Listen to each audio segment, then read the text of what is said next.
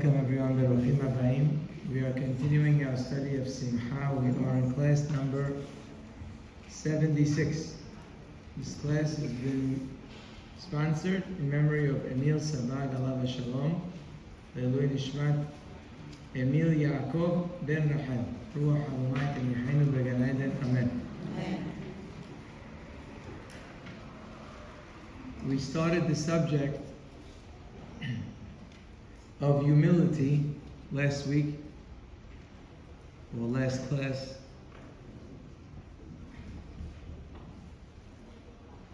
We explained in short that humility is perhaps the most necessary characteristic to develop a close relationship with the Creator of the world, and by extension is perhaps the most necessary characteristic to develop great relationships in general, most importantly marriage, children, friendships. Like we mentioned, when we start the Amidah, the first word out of our mouth, before we even get to say what we want to say, is the word Baruch. Baruch is a sign of humility. We explained in short last week. Last week wasn't short, but in short, I'm going to say that humility just basically means that you don't take credit for things that you didn't do. You don't give yourself value for things you're not valuable. You don't put yourself above others for accomplishments that didn't come from you. Humility is the ability to live life with honesty. I'd like to share with you today one of the great challenges or the great areas of challenge when it comes to humility.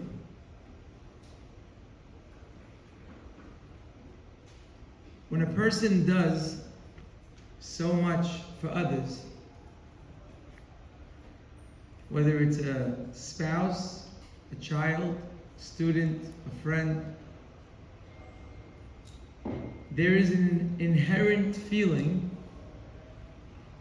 of being owed respect, honor, praise. And for such a person, in that relationship, there is a very strong pull to feel or to act with arrogance. I have done everything for you. I do everything for you. You owe me your life. And such feelings that we can have, of course, those feelings come with very close relationships. And it's specifically in those relationships that we can become most arrogant.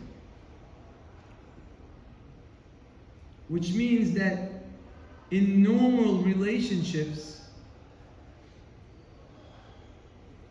I wouldn't say it's easy to be humble, but it's easier to be humble. A person you don't see that often, a person you don't do that much for, you may feel like you're the king of the world or the queen of the world, but it doesn't come out in those relationships as often as it does in the ones that are close. Because in a close relationship, usually you've done and continue to do so much for that person.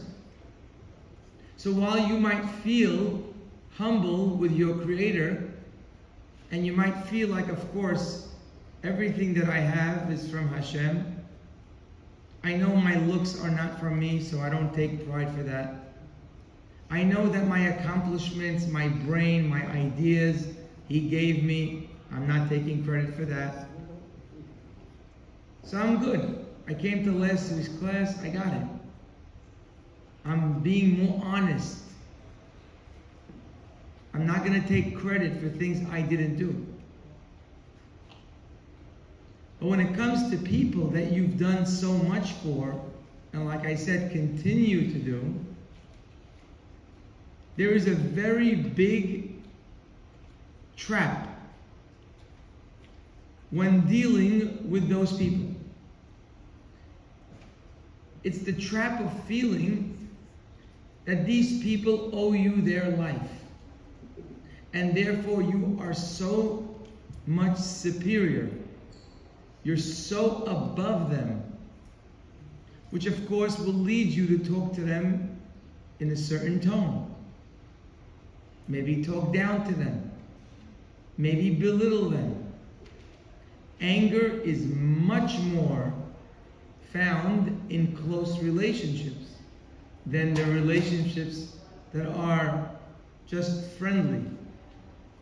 The reason is because arrogance is very, very strong in that relationship. And therefore anger is much more common. That's why, interestingly enough, the people that we love the most and the people that we're closest to are the people that we can become most arrogant with. So you have this person who comes to the Bet Knesset and talks to Hashem with humility. It's a big accomplishment. I'm not saying that's easy. But let's say you accomplished that. You did it. You come in front of the Creator and say, I owe you everything. I'm not taking credit for the things that I didn't do. Beautiful. My prayers are beautiful. My normal relationships are good. I'm not going to show off to the other guy who's walking there or to the neighbor down the block. I'm not doing that. Whatever gifts I have, God gave me. Why do I have to show myself over them? I'm good. I'm doing great in this subject of humility. So hard to believe that it's going to catch you and trap you in the most important relationships of your life. You can have Hashem done, you can have your neighbors done, you can have even your friends done. You're good. I say you're good, I'm not saying again, it's not easy. It takes a long time to get that good. But even if you got that beautifully done, but then it's going to come and grab you right in the place where it hurts most. It's going to get you in your home. It's going to get you in your marriage. It's going to get you with your children. It's going to get you with your students. If you're a leader and you help people, it's going to get you right by the people that you help. If you're charitable and you support so many people and so many organizations, it's going to hurt you a lot. It's only natural. I've been paying your bills for the last 2 years. Don't I deserve a little more respect from you? I changed your diapers. I stayed up all night at the doctor with you. Don't I deserve a little more than that? I've been in the kitchen for 3 days. I don't deserve a little more than that? And you'll fill in 1,000 more examples on the spot.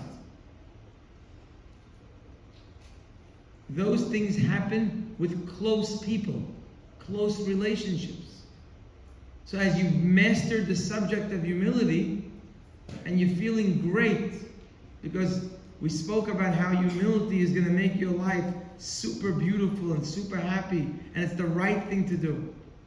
And all of a sudden, you get caught in the worst place.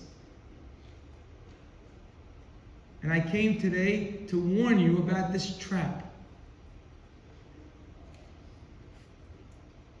And by the way, our feelings in such relationships seem to be supported by the Torah.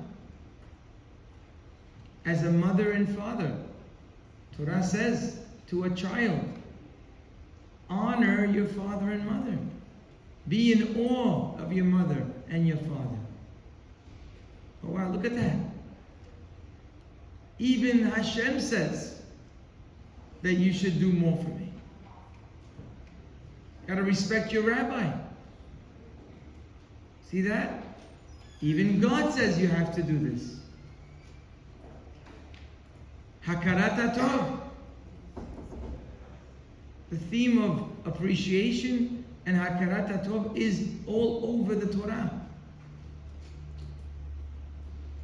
Torah teaches us to even have Hakarat HaTov to rocks, to stones, to sand, to water. I did more than that for you.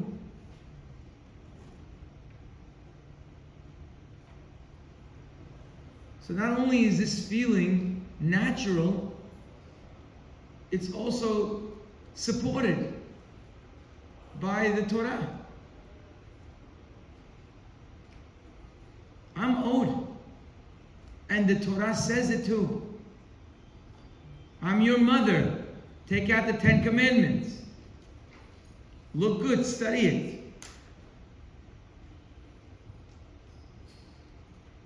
That makes it even more dangerous. It's one thing to have feelings. It's another thing to have a support of the Creator behind you. Now you feel 100% in the right. Now there's no turning back. Now there's no convincing me otherwise. Nobody's going to come here and convince me that my son and my daughter shouldn't be doing more for me. No one's going to convince me that that family that I've been supporting for 3 years shouldn't be coming to my doorstep and kneeling in front of me. On their knees, thank you. I have the support. It's not just my desires. This is real. This is emet. It's the truth. Very hard to sway people who have the truth with them.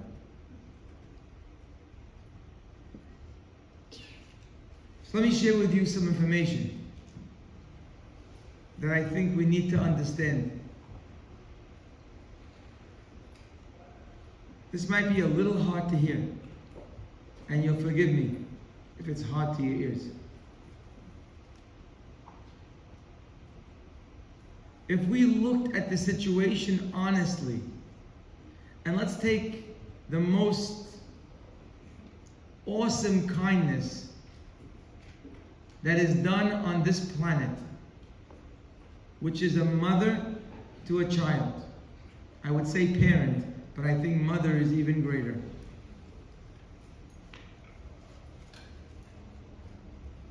How much does your child owe you? The more years pass, the more they owe you.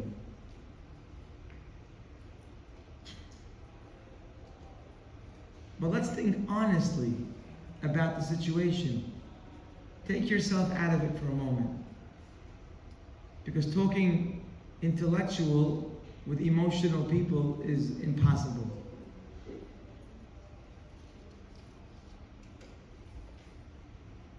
If you would be honest, and I would be honest, we would realize that the majority of what you've done for your children, actually Hashem did for you. Like for example, Hashem gave you this child. You didn't have the child. It's not your child. You cannot make a child. Ask so many people that are suffering, that desperately want a child. It's not in your hands to have a child. You don't know how to do that. You're not capable of that. So to say something like, what do you mean? You owe me your life. I brought you into this world. No, you didn't. That's a lie. I know you're probably asking a question now in your mind. Just be patient. Not only did Hashem give this child to you, He gave you the strength to be able to deal with the child.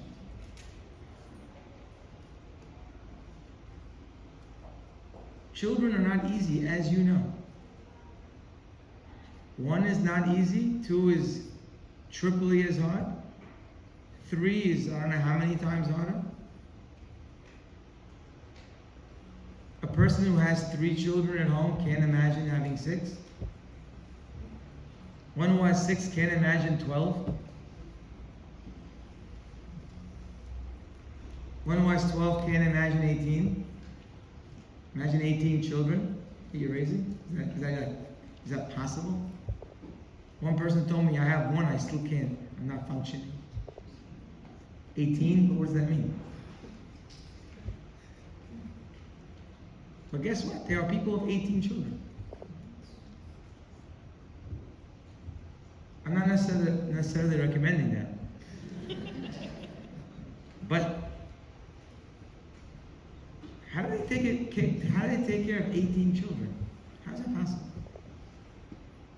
How is that humanly possible? The answer is not possible. Unless God gives you the strength. And by the way, even 1 is impossible.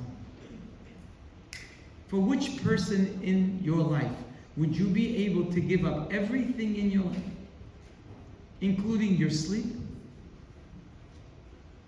including your exercise, including the things that you enjoy to do, including vacations, including your free time? For which person in humanity would you do this for 1 day? Give 1 person your entire day. And if you found a person for 1 day, how many would you do? How many days could you do it for? 2 days, 3 days, 4 days? What happens to you? You run out of steam. Even for your own parents, you run out of steam. I can't do this anymore. How long could you live your life for somebody else? Putting them in the front and you way behind. If we haven't seen a mother taking care of a child, we would say it's impossible what she is doing. Impossible. We like our space, we like our time, we like our things. Yes, once in a while we'll help somebody, we'll do somebody a favor, we'll visit someone at the hospital. But I should spend an entire day, an entire week, an entire year, my entire life? You would think it's impossible. And guess what? It is impossible.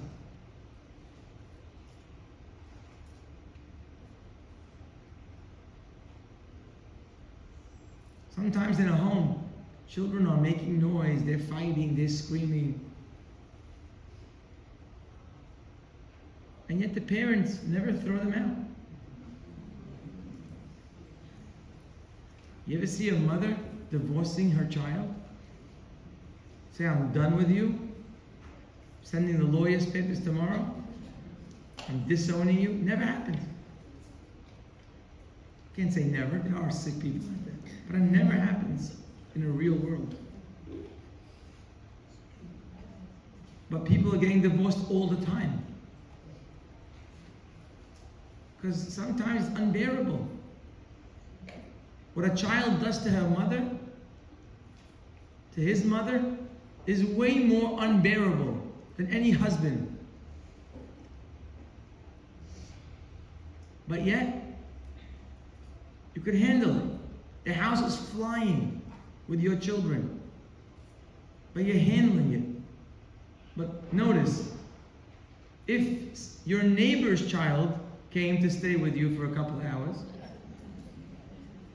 and they don't make as much noise as your children, but they did something that was not what they're supposed to do, send them home. You can't deal with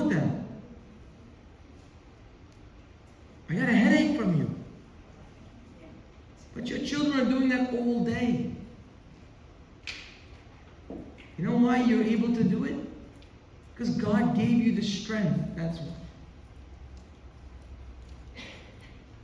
And you know why you can't take care of 18 children? Because you don't have them. Because if you would have 18, He would give you strength for 18. It's not your strength.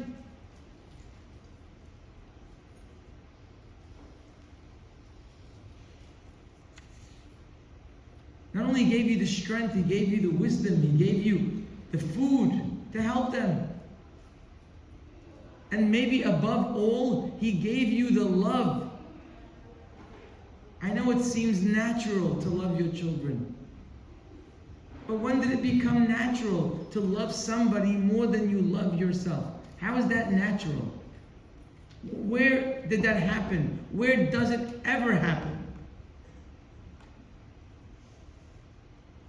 A child comes out and day one, you haven't even done anything for the kid. You love him. Where'd that love come from?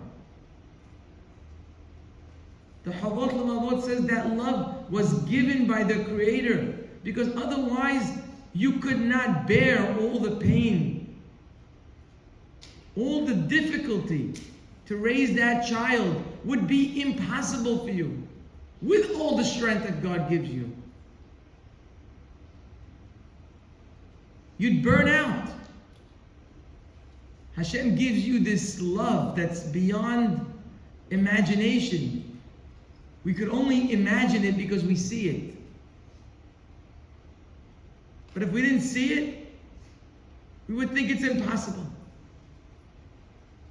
Such a love for someone that did nothing for you. All they did is take away your sleep. They took away your free time. They took away your vacation. They took away your money. And much more. And you love them. It's a God-given love. So that you'll be able to do what you could do or what you need to do and not feel so bad about it. So Hashem gives you this great feeling of love towards that child. You don't have it for the neighbor's child. By the way, the neighbor's child is better looking than yours. He's smarter than yours. He's more behaved than yours. But your child, you just can't get over it. It's a God-given love to a mother for her children.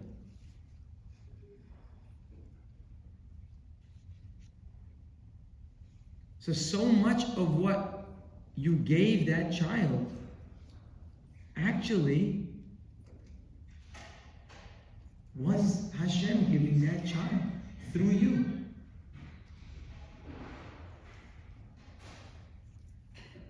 By the way, in general, when people do kindness for each other, so much of that kindness is the Creator of the world. Who put compassion in our hearts? Is compassion such an automatic in a creation? Does a rock have compassion? Is it automatic that we humans have compassion when we see someone in need, someone down? You and I both know we've seen people in life that are needy and our hearts start to melt.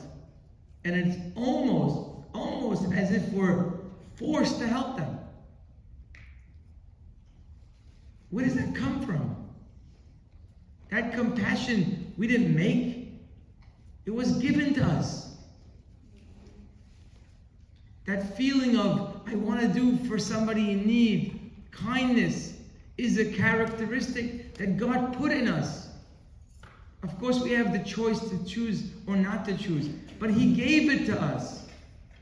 Let's not believe for a moment that when we helped this child, when we raised this child, that we brought this child into this world, that all of that is us. That's a lie. The overwhelming majority of all of what we did is what Hashem gave us. So really, it's not, do you know what I did for you? That's not really what happened. Do you know what Hashem did for you? Now you might be asking yourself, and I'm sure you are, especially if you're a good mother. But wait, Rabbi, hold on. Didn't I choose to be a good mother? Could I have not had a child altogether? Wasn't that my choice? To at least want a child? Couldn't I have not fulfilled my responsibilities like some others out there might not be fulfilling? Didn't I choose to use the love that God gave me? Didn't I choose to use the strength that God gave me? Don't I get credit for that too? I could have been on vacation, traveling, let my kids be growing up with other people. I didn't.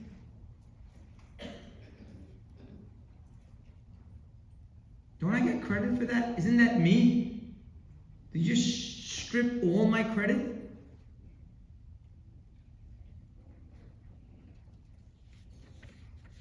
So I'm not that evil. And actually it would be unfair. And it would be dishonest to say to a mother, you've done nothing. The answer is, of course. Of course you get credit for trying. Of course you get credit for making good decisions. It's a small part. You know, someone gave you a huge nuclear engine and you just turned it on. So of course you get credit for that. Of course you get credit for making good choices and wanting to do the right thing and putting effort. But ultimately, with all your good choices and all your effort, without all the tools that you've been given, you would have gotten nowhere. What good is the choice to help someone if you don't have the tool to help them? What good is the choice to have a child if you can't have one? So of course we have a little bit of the credit. But the overwhelming majority of what that child got was not from us. Maybe it went through us, but it's not from us. And yes, we do get some credit. And it is that credit that the Torah recognizes and says to a child, honor your parents. Look what they did for you. But be careful. It doesn't mean your entire existence is because of them. That's not what it means. It means for the choices and the effort and all those decisions that they could have not chosen, they chose right. You owe them. Even for the 1%, you owe them. Because Hakarat HaTov is endless. So of course they owe you. But not for everything. They owe you for a little bit. It is that way with the mother. It is that way with the philanthropist who's supporting poor people, giving money to yeshivas. It is that way with a rabbi and students. Of course, they owe you a little bit. You come into a class to teach. Guess what? Your wisdom, God gave it to you. Your brain, God gave it to you. Your mouth, God gave it to you. Your legs, God gave it to you. Your hands, your emotions, God gave it to you. So you took everything that God gave you and basically said, I'm going to use it. So you press the button. It's good. It's nice. It's a small part. For that, says the Torah, you got to respect your rabbi. Look what he did for you. He pressed the button.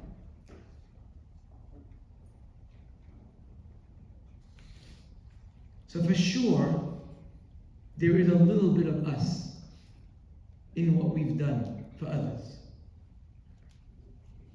That we cannot take away, because that's the truth. But let me tell you a little bit about that part. That 1%. Kindness, Hesed, is a one-way street. It's not a two-way relationship. Once Hesed becomes a two-way relationship, it's no longer Hesed. Meaning, if I'm going to help you because I'm doing you a Hesed, and you, meaning the person who's doing the kindness, is expecting something in return for your kindness, whatever it might be, money, respect, a compliment. If you expect anything from the person you've done kindness to, then you could erase the word kindness, because you no longer did any kindness.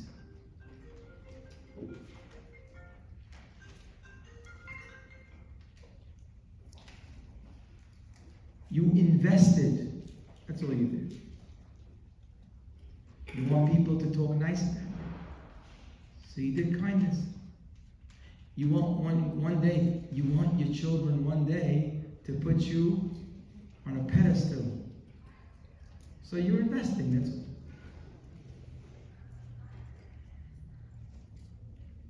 People invest all the time.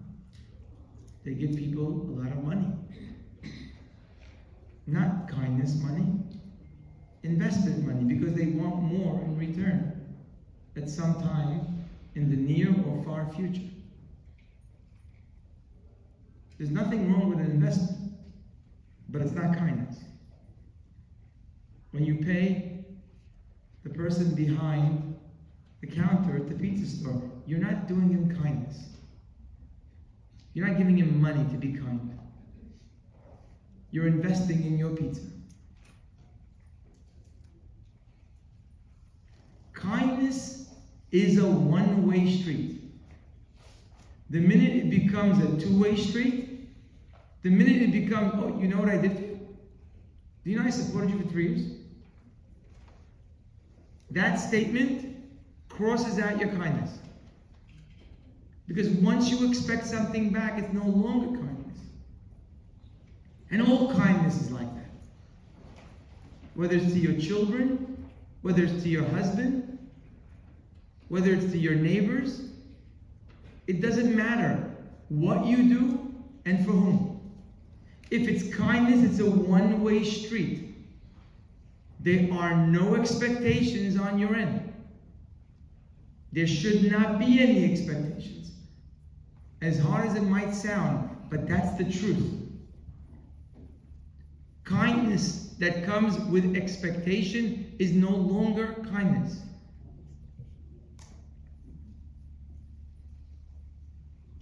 You'll ask me, what about the Torah? It says to honor their parents. Oh, of course, the recipient owes you. Of course, the person who you've done so much kindness for owes you. That's their hakarat hatov. They got benefit from you. Of course they owe you. They owe you till no end. You're their mother, you're their father. They owe you endless amount of gratitude. There's no question about that. Torah says to the child, honor your parents. Does not say to the parents, make sure your children honor you. The Torah talks to the recipient, not the giver. It's a little difficult. It's not so easy to do this. It's a big ask. That I can do so much for someone and expect nothing. It's very hard. But at least let's all agree that that's the truth. Because if you're doing me a kindness and you expect something, it's not kindness anymore. I owe you because you gave me. That's my account. That's my page.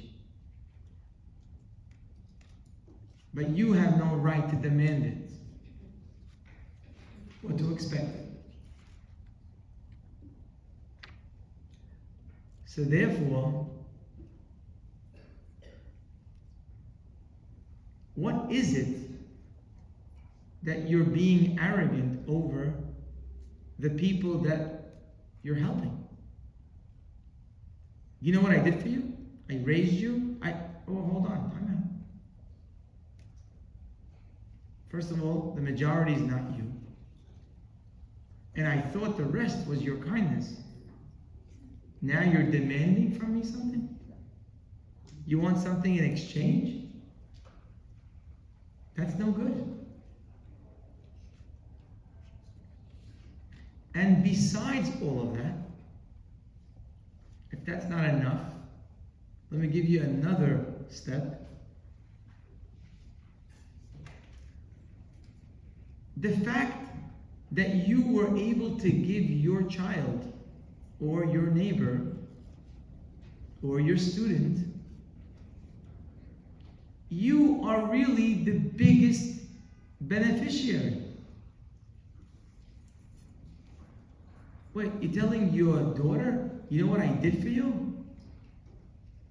You know, in Shamayim, your daughter's going to tell you, you know what I did for you?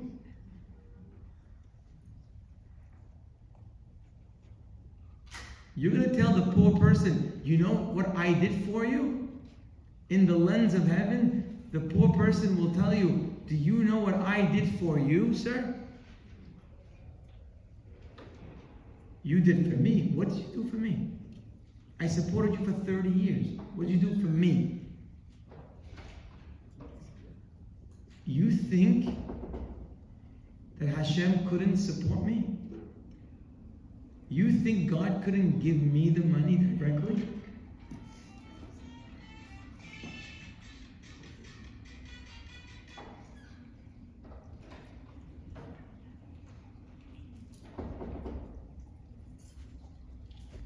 There was a man, a Roman, by the name of Turnus Rufus.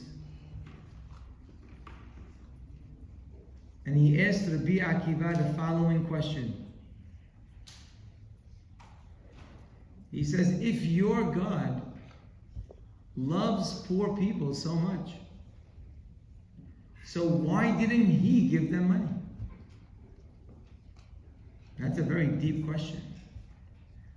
But he was asking, in essence, there are some people who don't like to give money.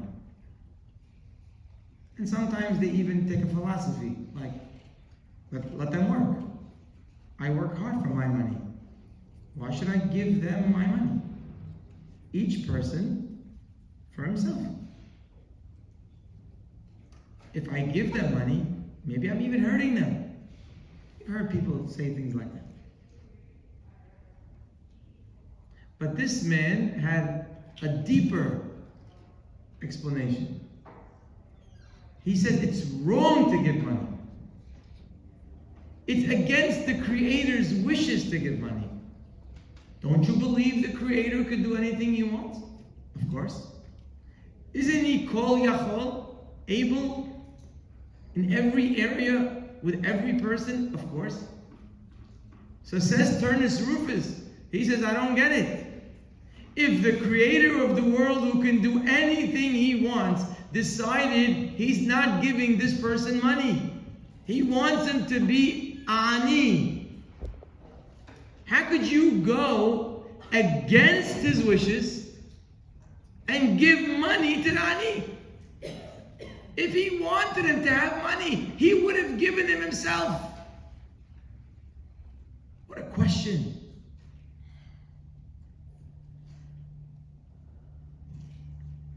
But there's something that this Roman was missing. You see, in his eyes, he looked at the world that we are here to assist the Creator. In reality, Hashem made the person ani, so that He can give me and you the ability to be like Him. How would we practice kindness if we don't have anybody to help? If everyone has money, and everyone is healthy, and everyone is strong, and everyone, when they're born, they're already self-sufficient. You ever think why a child has to be born in the way he is, so helpless? Why couldn't the Creator make people born on their feet, ready to go?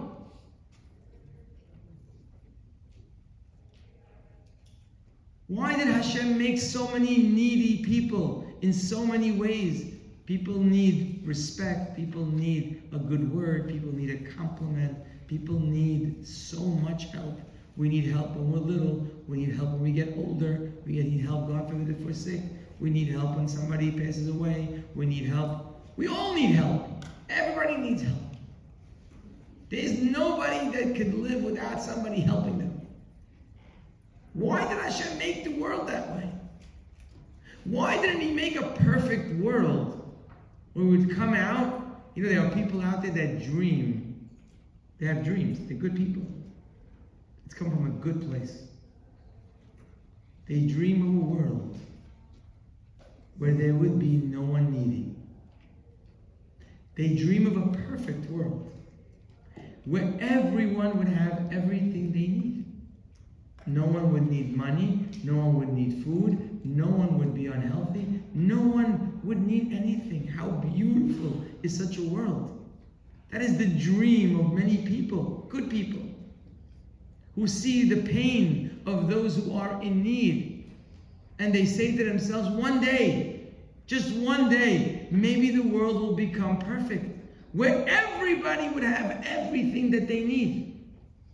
No more organizations to help the poor. No more people to help to heal the sick. We don't need that anymore. Shut down Bikur Holim, shut down the food fund, shut down every organization, shut down every school, because each child will come already learned, already understanding, already educated. What a world where nobody needs anybody else.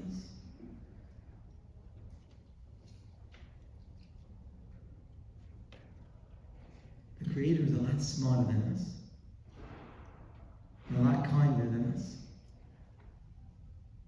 You know what will be missing in that world? That perfect world? What will be missing is the perfect you.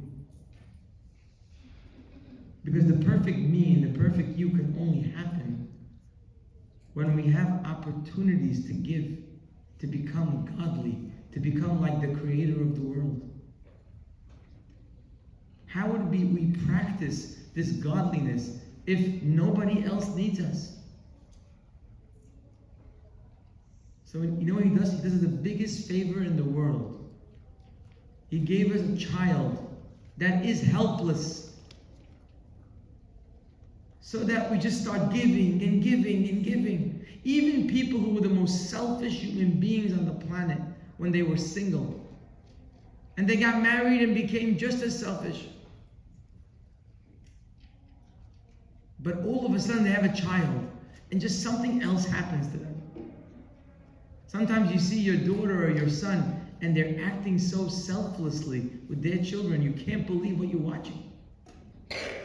This selfish boy, you believe the way he is giving to his children? What happened to him? The answer is, Hashem gives us opportunities. He doesn't give up on us. So if we're selfish when we're single, He's another opportunity. He almost forces our hand. He makes us love this child so much, and He makes him so helpless that there's no choice, basically. The other choice is basically let him to die. You can't do that.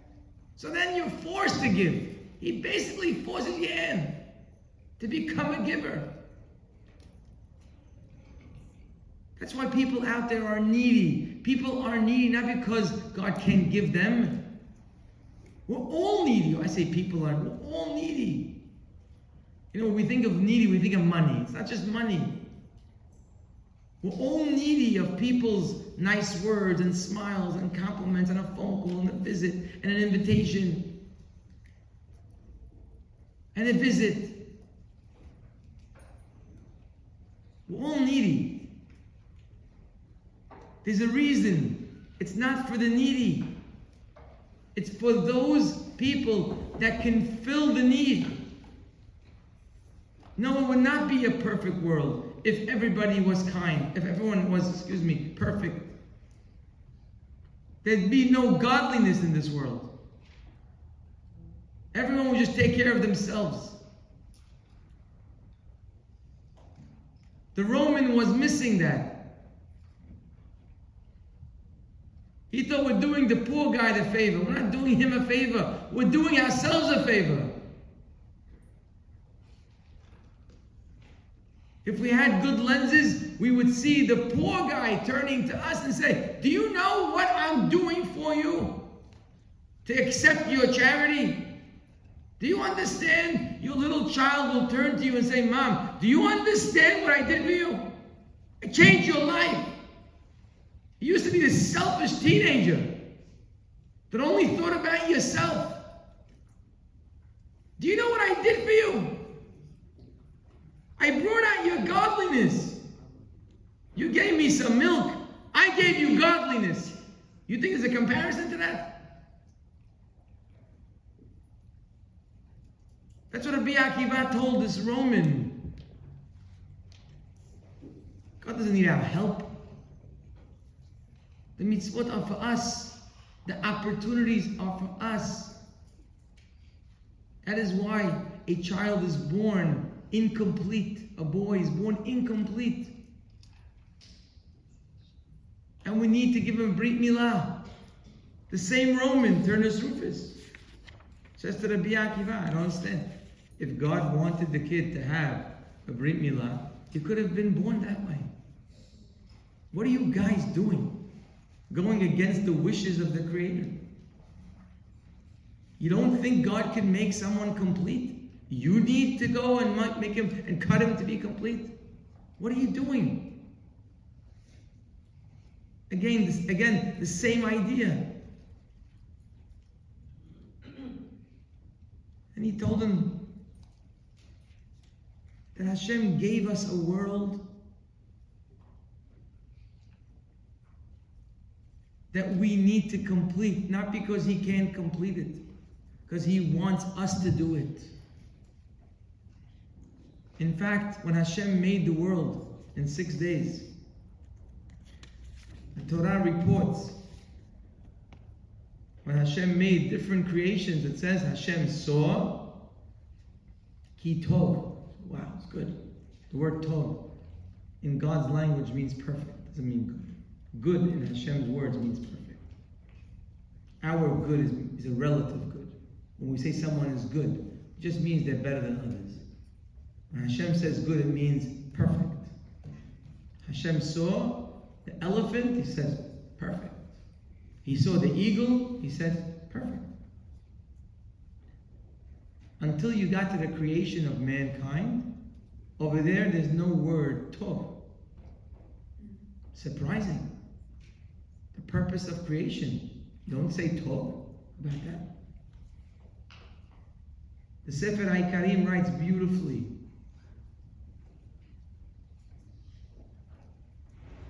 That mankind wasn't created perfect to give them the opportunity to perfect themselves, because that's the purpose of their existence, to make themselves godly. If God would make us perfect, then what did we do? What did we accomplish? It's not godliness to be given perfection. God's not a taker. The perfection that we need to make has to come from within us. So we're not tov when we're born. We have a lot of challenges. Selfishness, jealousy, anger, continue. A lot. It's for a reason. So we can make ourselves tov. The elephant is perfect. Maybe in 10 or 20 years, he'll gain more weight. But he's the same elephant. The way he was created is the way he is going to finish. It's on a time clock. It's all done already from the get-go. Every dog, every squirrel, every tiger, every lion, every creation is tov. Perfect. That's it. This is what it is. They're not changing. But humans change. How many times have you seen people change? Not just from being a baby to getting older. How many times have you seen adults change? An angry person became calm. A complainer became satisfied. How many times have we seen people become different? You never see an elephant change his diet. He never says, you know what? I'm done with this. I'm going to have something else. You never see a cow decide, you know what? We're going to take on steaks now. How much grass can we eat? It never happens. Because they're done, they're complete. Humans are not like that. And throughout life, Hashem gives us opportunities for godliness by putting people around us that need us. Some less, some more, some near, some far. Sometimes He really pushes our hand. Sometimes He lets us push. A child's given to us, that's pushing our hand in a big way. We almost have no choice with them. That's the feelings that we have. It's not so much coming from our kindness. It's that we feel there's no choice. And then we start developing the giving and giving. And all of a sudden, we become givers, not just to our children. We start being givers to our neighbors. And we start actually giving our own parents that we ignored for 25 years. The children who respect their parents after they have their own children is way more than before they had their own children. Not because now they realized before too. But now they're practicing it. They're using their kindness. They're elevating themselves. When you elevate yourself in one area, you become elevated.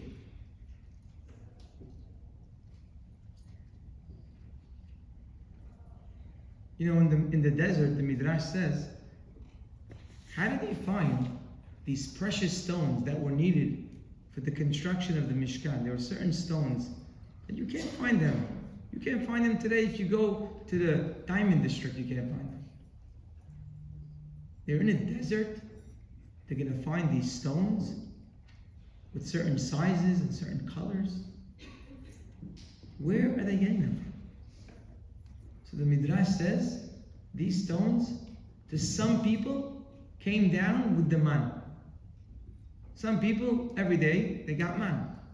6 days a week. Some people, they looked at the package and they saw an amethyst stone. Whoa, what is that? What a gift. Could you imagine? Imagine you go buy some food for your family and you found this huge diamond. Gorgeous.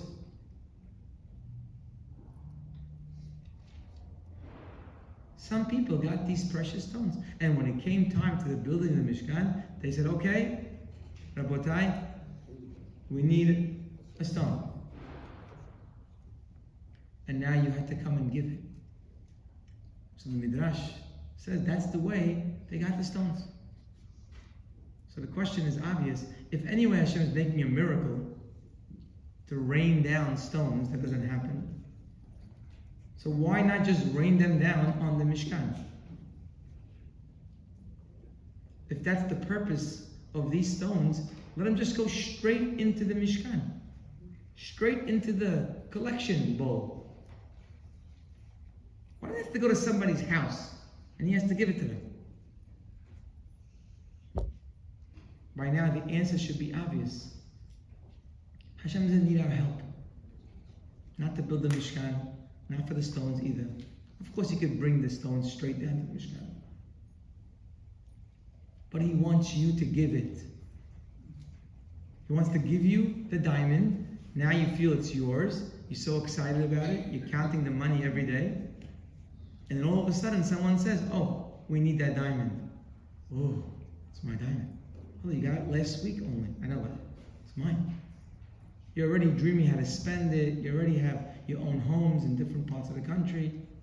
You're going on vacation already. You have it all spent already. And someone says, well, we need it. Hashem says, we got to give you the diamond. I can't give you my diamond. What do you mean you can't give me my diamond? We need it. By the way, that story of man and diamonds or stones coming down is not a one-time story. It's not a one-time incident. You know, it sounds weird. Diamonds came with the man. It's only weird because we never saw it. But it's not a one-time historical event. That's the story of our lives. There are some people who get into their bank account money that they need and money that other people need. Hashem deposits other people's money in your bank account. He gives you other people's parnasah in your business. He could have given it to them. He gave it to you. He put it on your door. Because He wants you to give it. He wants you to eat your man, and He wants you to give the extra to those that it belongs to. Giving charity is a responsibility. Not just to give money, but who are you giving? You got to make sure they need. Because the money that you were given is earmarked for somebody needy. Somebody's missing money because they gave it to you. You got to find the owner. It's like a lost object. Would you take a lost object and just return it randomly to somebody and say, well, I returned it? What do you mean you returned it? You didn't give it to the rightful owner. Giving charity is a responsibility. Who are you giving to? Are they really in need? Are you giving to them just because they're your friends? Or are you giving to them because you see the need? It's not so easy. But we got to do some effort. The extra money we have isn't ours.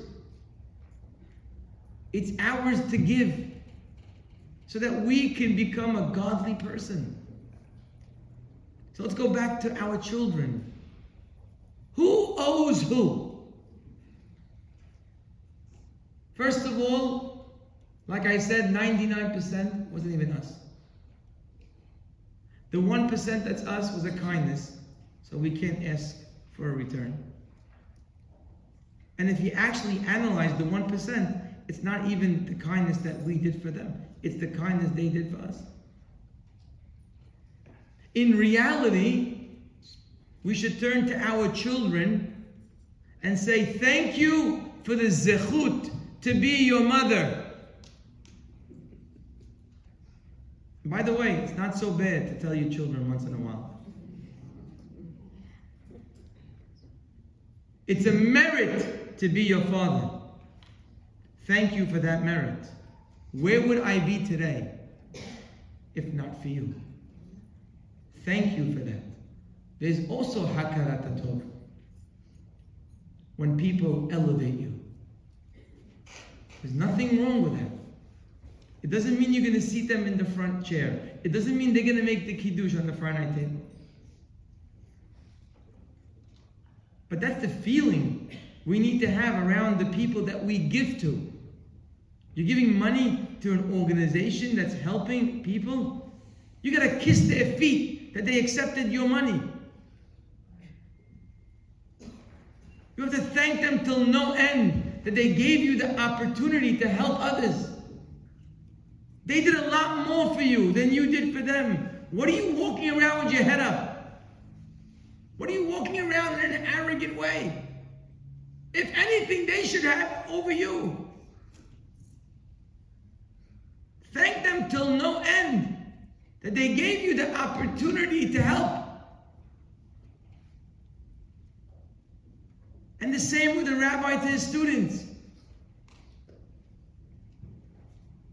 You gotta thank them for giving you the zechut to be able to teach them. I know it's not the way the mind normally works, but that's the emet. That's the truth. And guess what? It's because sometimes we lack this truth that a lot of misery comes into our lives. Because sometimes the wrong mindset doesn't end by the wrong mindset. There's a lot of branches to that wrong mindset, and they're very rotten, those branches.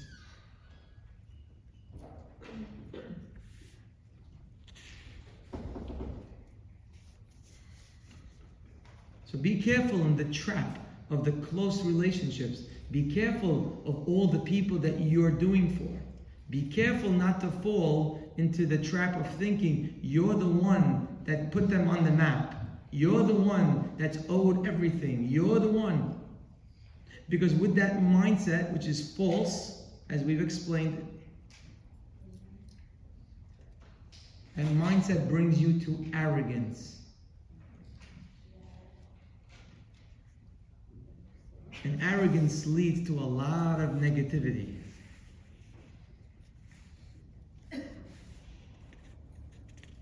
Besides the terrible midah, just in child raising, an arrogant father, an arrogant mother, or better yet, one who acts with arrogance, always feels disappointed. Your spouse is never going to give you as much as you expect. You're disappointed. After all I do, that's all I got. That's it. A diamond earring? Where's the diamond? Can't even see it. That's it.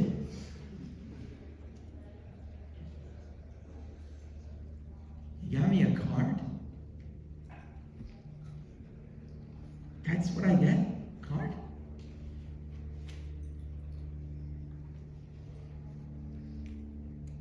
When you start expecting because you deserve, there's not enough that anyone can give you.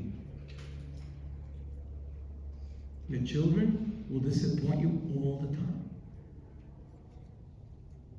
You look at yourself, I'm working like a slave for these kids.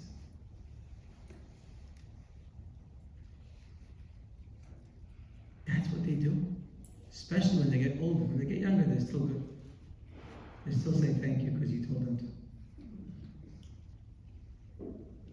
When they get older, teenagers, Shema Yisrael. You'll say, I worked all my life for this reaction? You mean you're not coming home and like kissing my feet? Now you got older, smarter, now you know what I did for you? What are you doing? So hurtful, so disappointing. You know why? What's putting the fire of disappointment? Because in your mind, look what you did. Look how much you did. How much are you owed and you're not getting it? So you live in misery because you're not getting enough respect from the people that you help. Oh, the guy I gave him money, he's not even calling me. He's not bowing to me when I come to shul. He didn't give me honor when I gave that organization money. So disappointing. You know how many people walk around disappointed all day from the very people they're close to? You don't get so disappointed from strangers. You get disappointed from close people.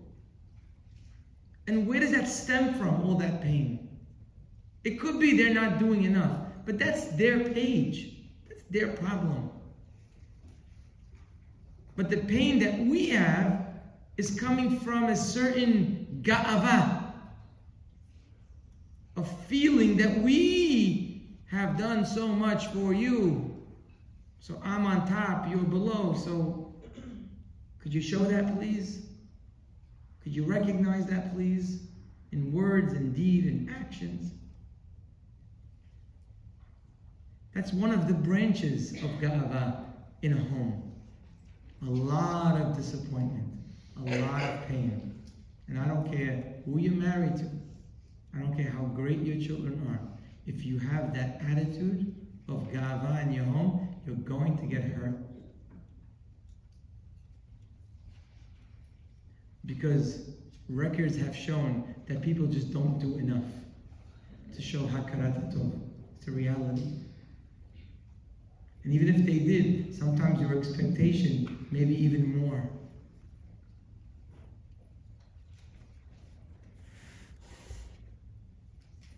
Very often, that attitude of ga'ava makes us feel that our children are our property.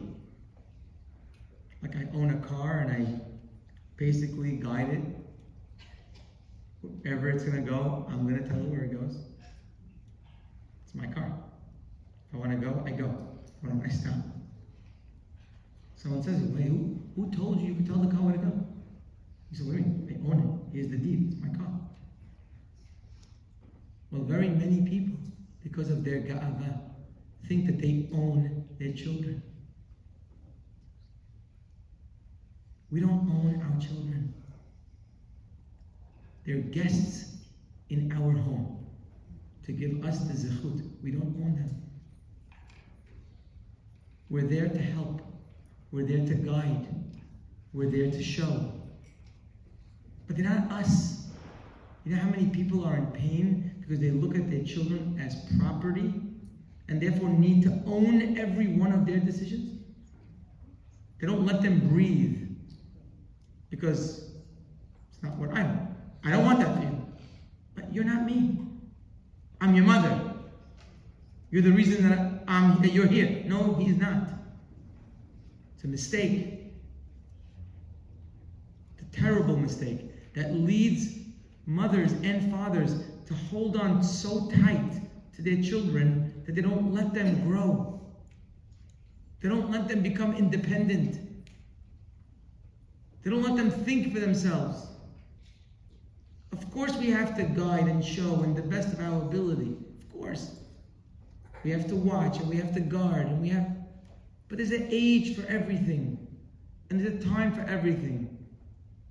There comes a time where your children are their own people. And you're there to help, to guide, but you don't own. The difference between owning a child or guiding a child is shamayim va'aretz. It's the difference between heaven and earth.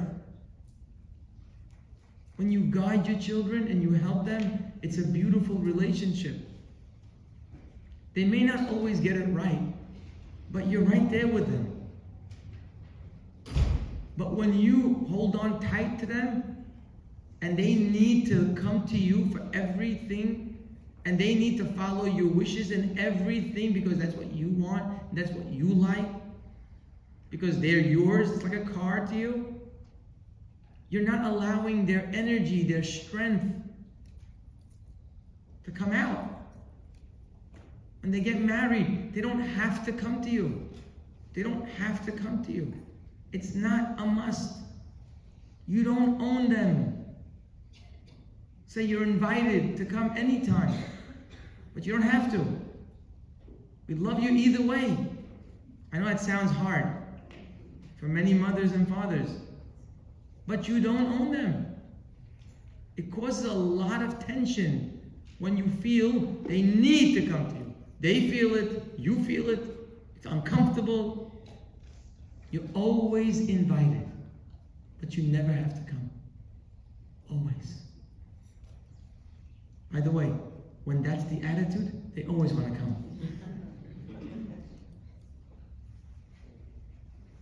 But when it's tension, you have to come, you have to be so heavy.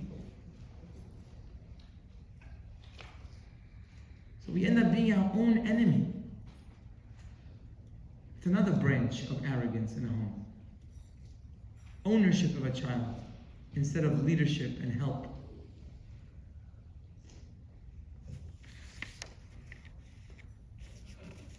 There's a lot more in the way of the bad branches. But I'm going to stop and just give you here the last one. By the way, the Ramban, in his famous letter, I think alludes to this. Doesn't say it outright, but I think he's alluding to it. He says the following right in the beginning of his letter to his son. Short letter. He says, Titnahek tamid. Your custom should always be as follows. Ledaber, when you speak, kol dvarecha, all your words. Means whenever you speak, you should speak benachat. Nahat just doesn't mean calmly. Nahat means with respect. Nahat means with humility. Nahat means, could you please get me the cup? No, I'm your mother, get me the cup. No. Nahat, respect, humility. Done. You should have put a period right there. What else? You should say all your words benachat. That's it. But he continues. And he says, lekol adam. To every person. Of course to every person. Did we think people are talking to monkeys? When he said, you should speak all your words benachat, who did we imagine we're talking to? Of course we're talking to people. What does he mean, lekol adam? To every person. Who is he coming to include? To every person. In my heart of hearts, I feel he's coming to include our children. He's coming to include the people that owe us. The people that we're helping. The people that we're teaching. The people that we're leading. The people that work for us. We pay their checks. We give them the money. We gave them the opportunity. Yeah, I'll talk to all people, benachat. But these people, you know how much they owe me? No. Lekol adam. Kol adam. Every person. Even the ones that you don't think, like I just mentioned. Lekol adam. Ubechol et. And in every situation. Don't think your situation is different because look how much I've done. In this case, I know normally you're right. But in this case, I've done everything for that person. This is different. Says the Ramban, says it's not. Ubechol et. No matter the person, no matter the situation, no matter what you've done for them, make sure you stay humble in your actions and in your words. I'll just end off. One of the things that I did mention as a bad branch of Ga'ava, a very ugly, hurtful branch of arrogance in life, is disappointment. I don't know if anyone could have said it better than David HaMelech in Tehillim. He says, Ani amarti behofzi. He says, when I wasn't thinking, I didn't come to this class. So I wasn't thinking, I was just going about my life, not really putting thought. That's called hofzi. Haste. That's called hofzi. You know what I said when I was in haste, when I lived my life without thinking? 3 words. Kol ha'adam kozev. All of humanity is a disappointment. The word kozev means disappointed. But it also comes from the root word kazav, which means lying. You see, when you think that somebody is supposed to give you something and they don't, it's like living a lie. You didn't give me what you owe me. It's called kazav. Disappointment comes when you don't get what you think you're owed. That feeling of not getting is a lie that becomes a bitter disappointment in your heart. Says David HaMelech, if I live without thought, if I don't come to this class, Simha 76, and I don't sit down to think. By the way, I haven't told you today anything like in major depth. It's very simple things. Nobody's walking out of here saying, wow, what a hidush. Can't believe it. There's no hidushim, it's simple. Sometimes the simplicity is so deep that people don't find it, but it's simple. But that's what David HaMelech says. When I don't sit down and think, I end up, not just my daughter is disappointing, my son is disappointing, everybody is a disappointment. Rashi Alav Shalom on the Pasuk comes to say, like what?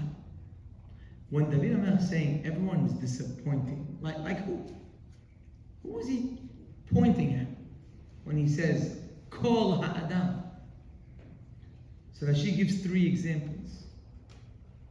And perhaps there are 3 different categories of life disappointment that we need to be concerned about. First one, Rashi brings, Ki ra'iti et beni boged bi. So disappointed he was in his son Avshalom that tried to take the kingdom from him. Even went so far as to kill, he wanted to kill his father. We've had some disappointment with our kids. I'm not sure if we had that much. Says David HaMelech, I was so disappointed. When I was in haste, I was so disappointed in my children and my family. How many people could stand up and say that? They know better than that.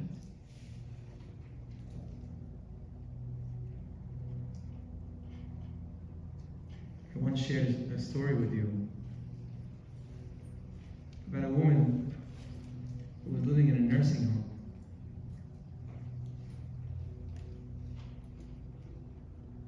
And every week, somebody from her family would come and visit and bring her something. Her friend next door had the same exact situation.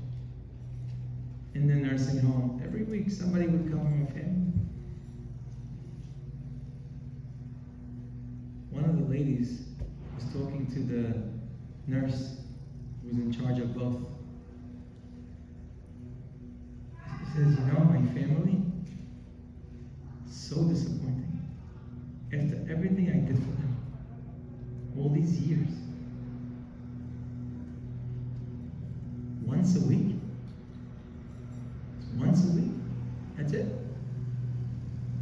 And they come with a banana. That's it. That's what I'm worth, a banana. Salad. The nurse felt very bad for her. She's so hurt. She goes to visit her friend next door. She says, tell me, do you get visitors? You have a family? She says, oh, she does have a wonderful family. She says, not a week goes by without somebody coming to visit. And they never come empty-handed. Something, always something in their hand. What differentiates between these two people? Everything was the same, except disappointment because of expectation. When you expect, you get disappointed. And it's not easy not to expect. You have to come to this class to learn why you shouldn't expect. People say all the time, don't expect it, you won't be disappointed. What did you help? You didn't help anybody. You think I want to expect? I expect, because that's what I do. If we don't teach a person why they shouldn't expect, we haven't helped them. Today's class is helping us to learn why not to expect. Because there is no reason to expect. Because that's the truth. It's not just a saying to make ourselves feel happier. It's the reality. Expectations are false. They're part of the ga'ava.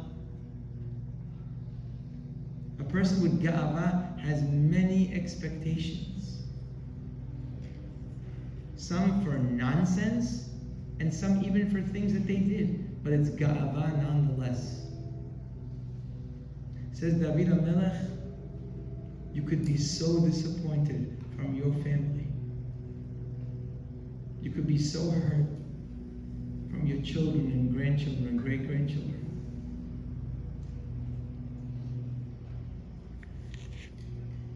The second explanation, says Rashi, V'kol Yisrael gomlim lira'ata haTorah. I'm a leader, I'm a king. I do so much for these people. Would you believe they're talking about me? The guy, I saved his life. He's talking about me. I can tell you something personally happened to me. That if I didn't have this class in my head, I probably would have lost my sanity. I had a regular situation. I don't spend time on shidduchim, not because I don't want to. I just don't have the time to. There's not enough time. Because it takes a lot of work and a lot of effort. I just don't have the time. Everything's got a price. So Baruch Hashem, I try to give it to other people, other people working with me. And even then it's not enough. There was one situation that I had to get involved for whatever reason. They needed me personally to get involved. And I put everything on the side. And I can tell you for a couple of days, I was literally living the shidduch of somebody else's daughter. Meeting with people, trying to figure out what the issue is, trying to make it work. Everything you could have imagined. And it didn't work. And months later, I hear that the people I helped were talking about me. How I really didn't want to help. I had ulterior motives. Now, Baruch Hashem, I have this before I gave this class. And I understand that people get hurt. And people are hurting for their children and they don't mean it. It's not coming from a bad place. When people are hurt, they say things they don't mean.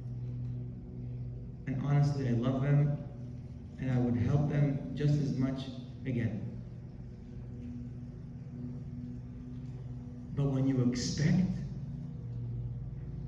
from people that you help, you're a leader, you're helping someone, you're helping their child, you're helping them.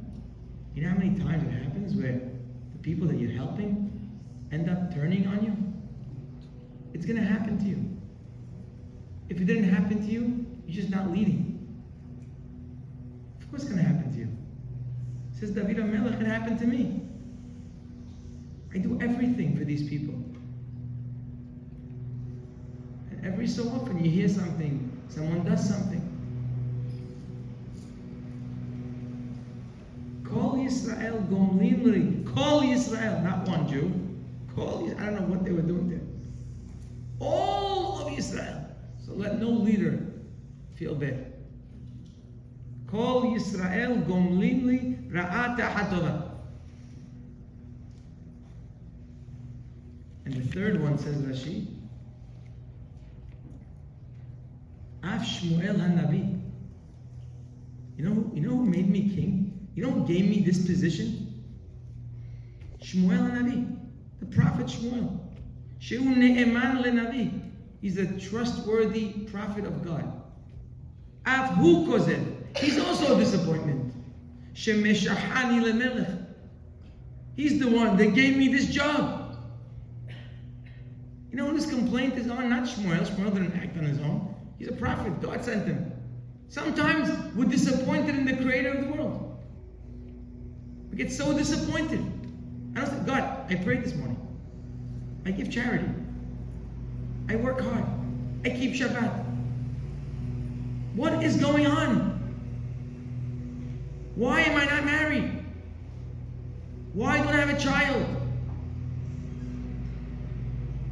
Why am I suffering here?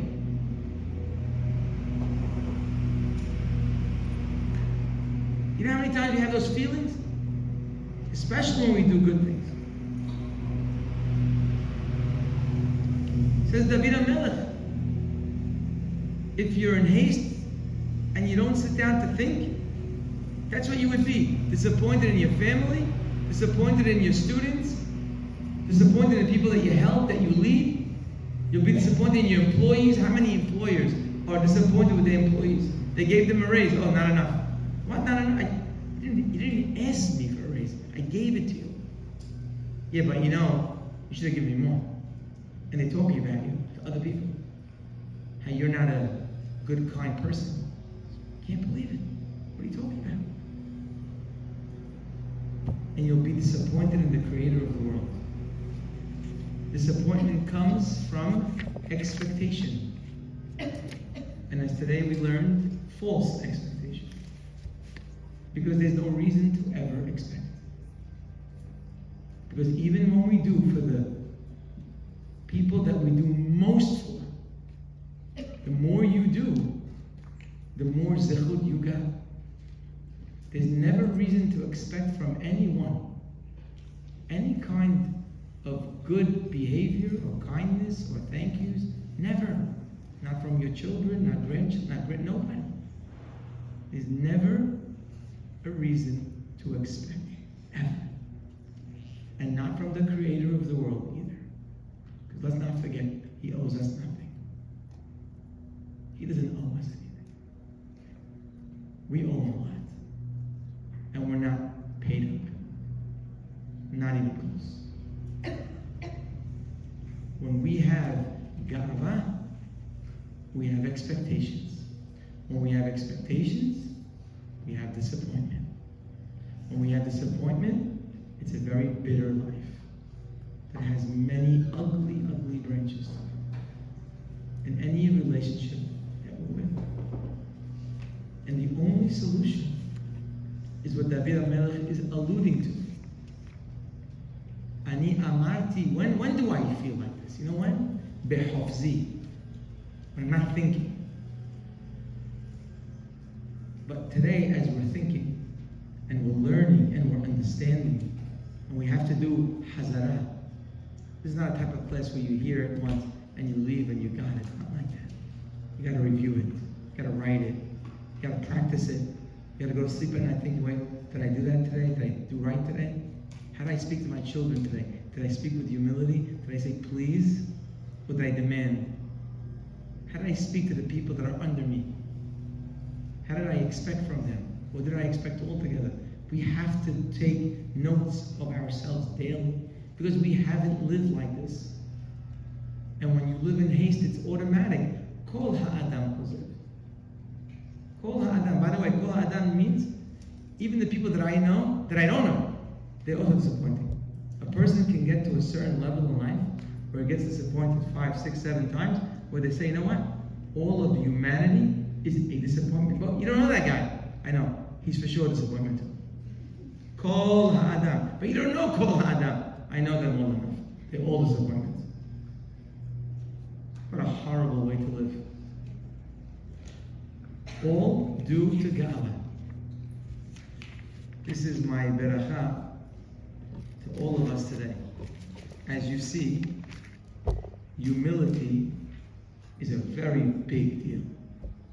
Humility reaches very, very far into so many areas in life. With humility, it's a different world. And today, we learn about one of the great traps of arrogance.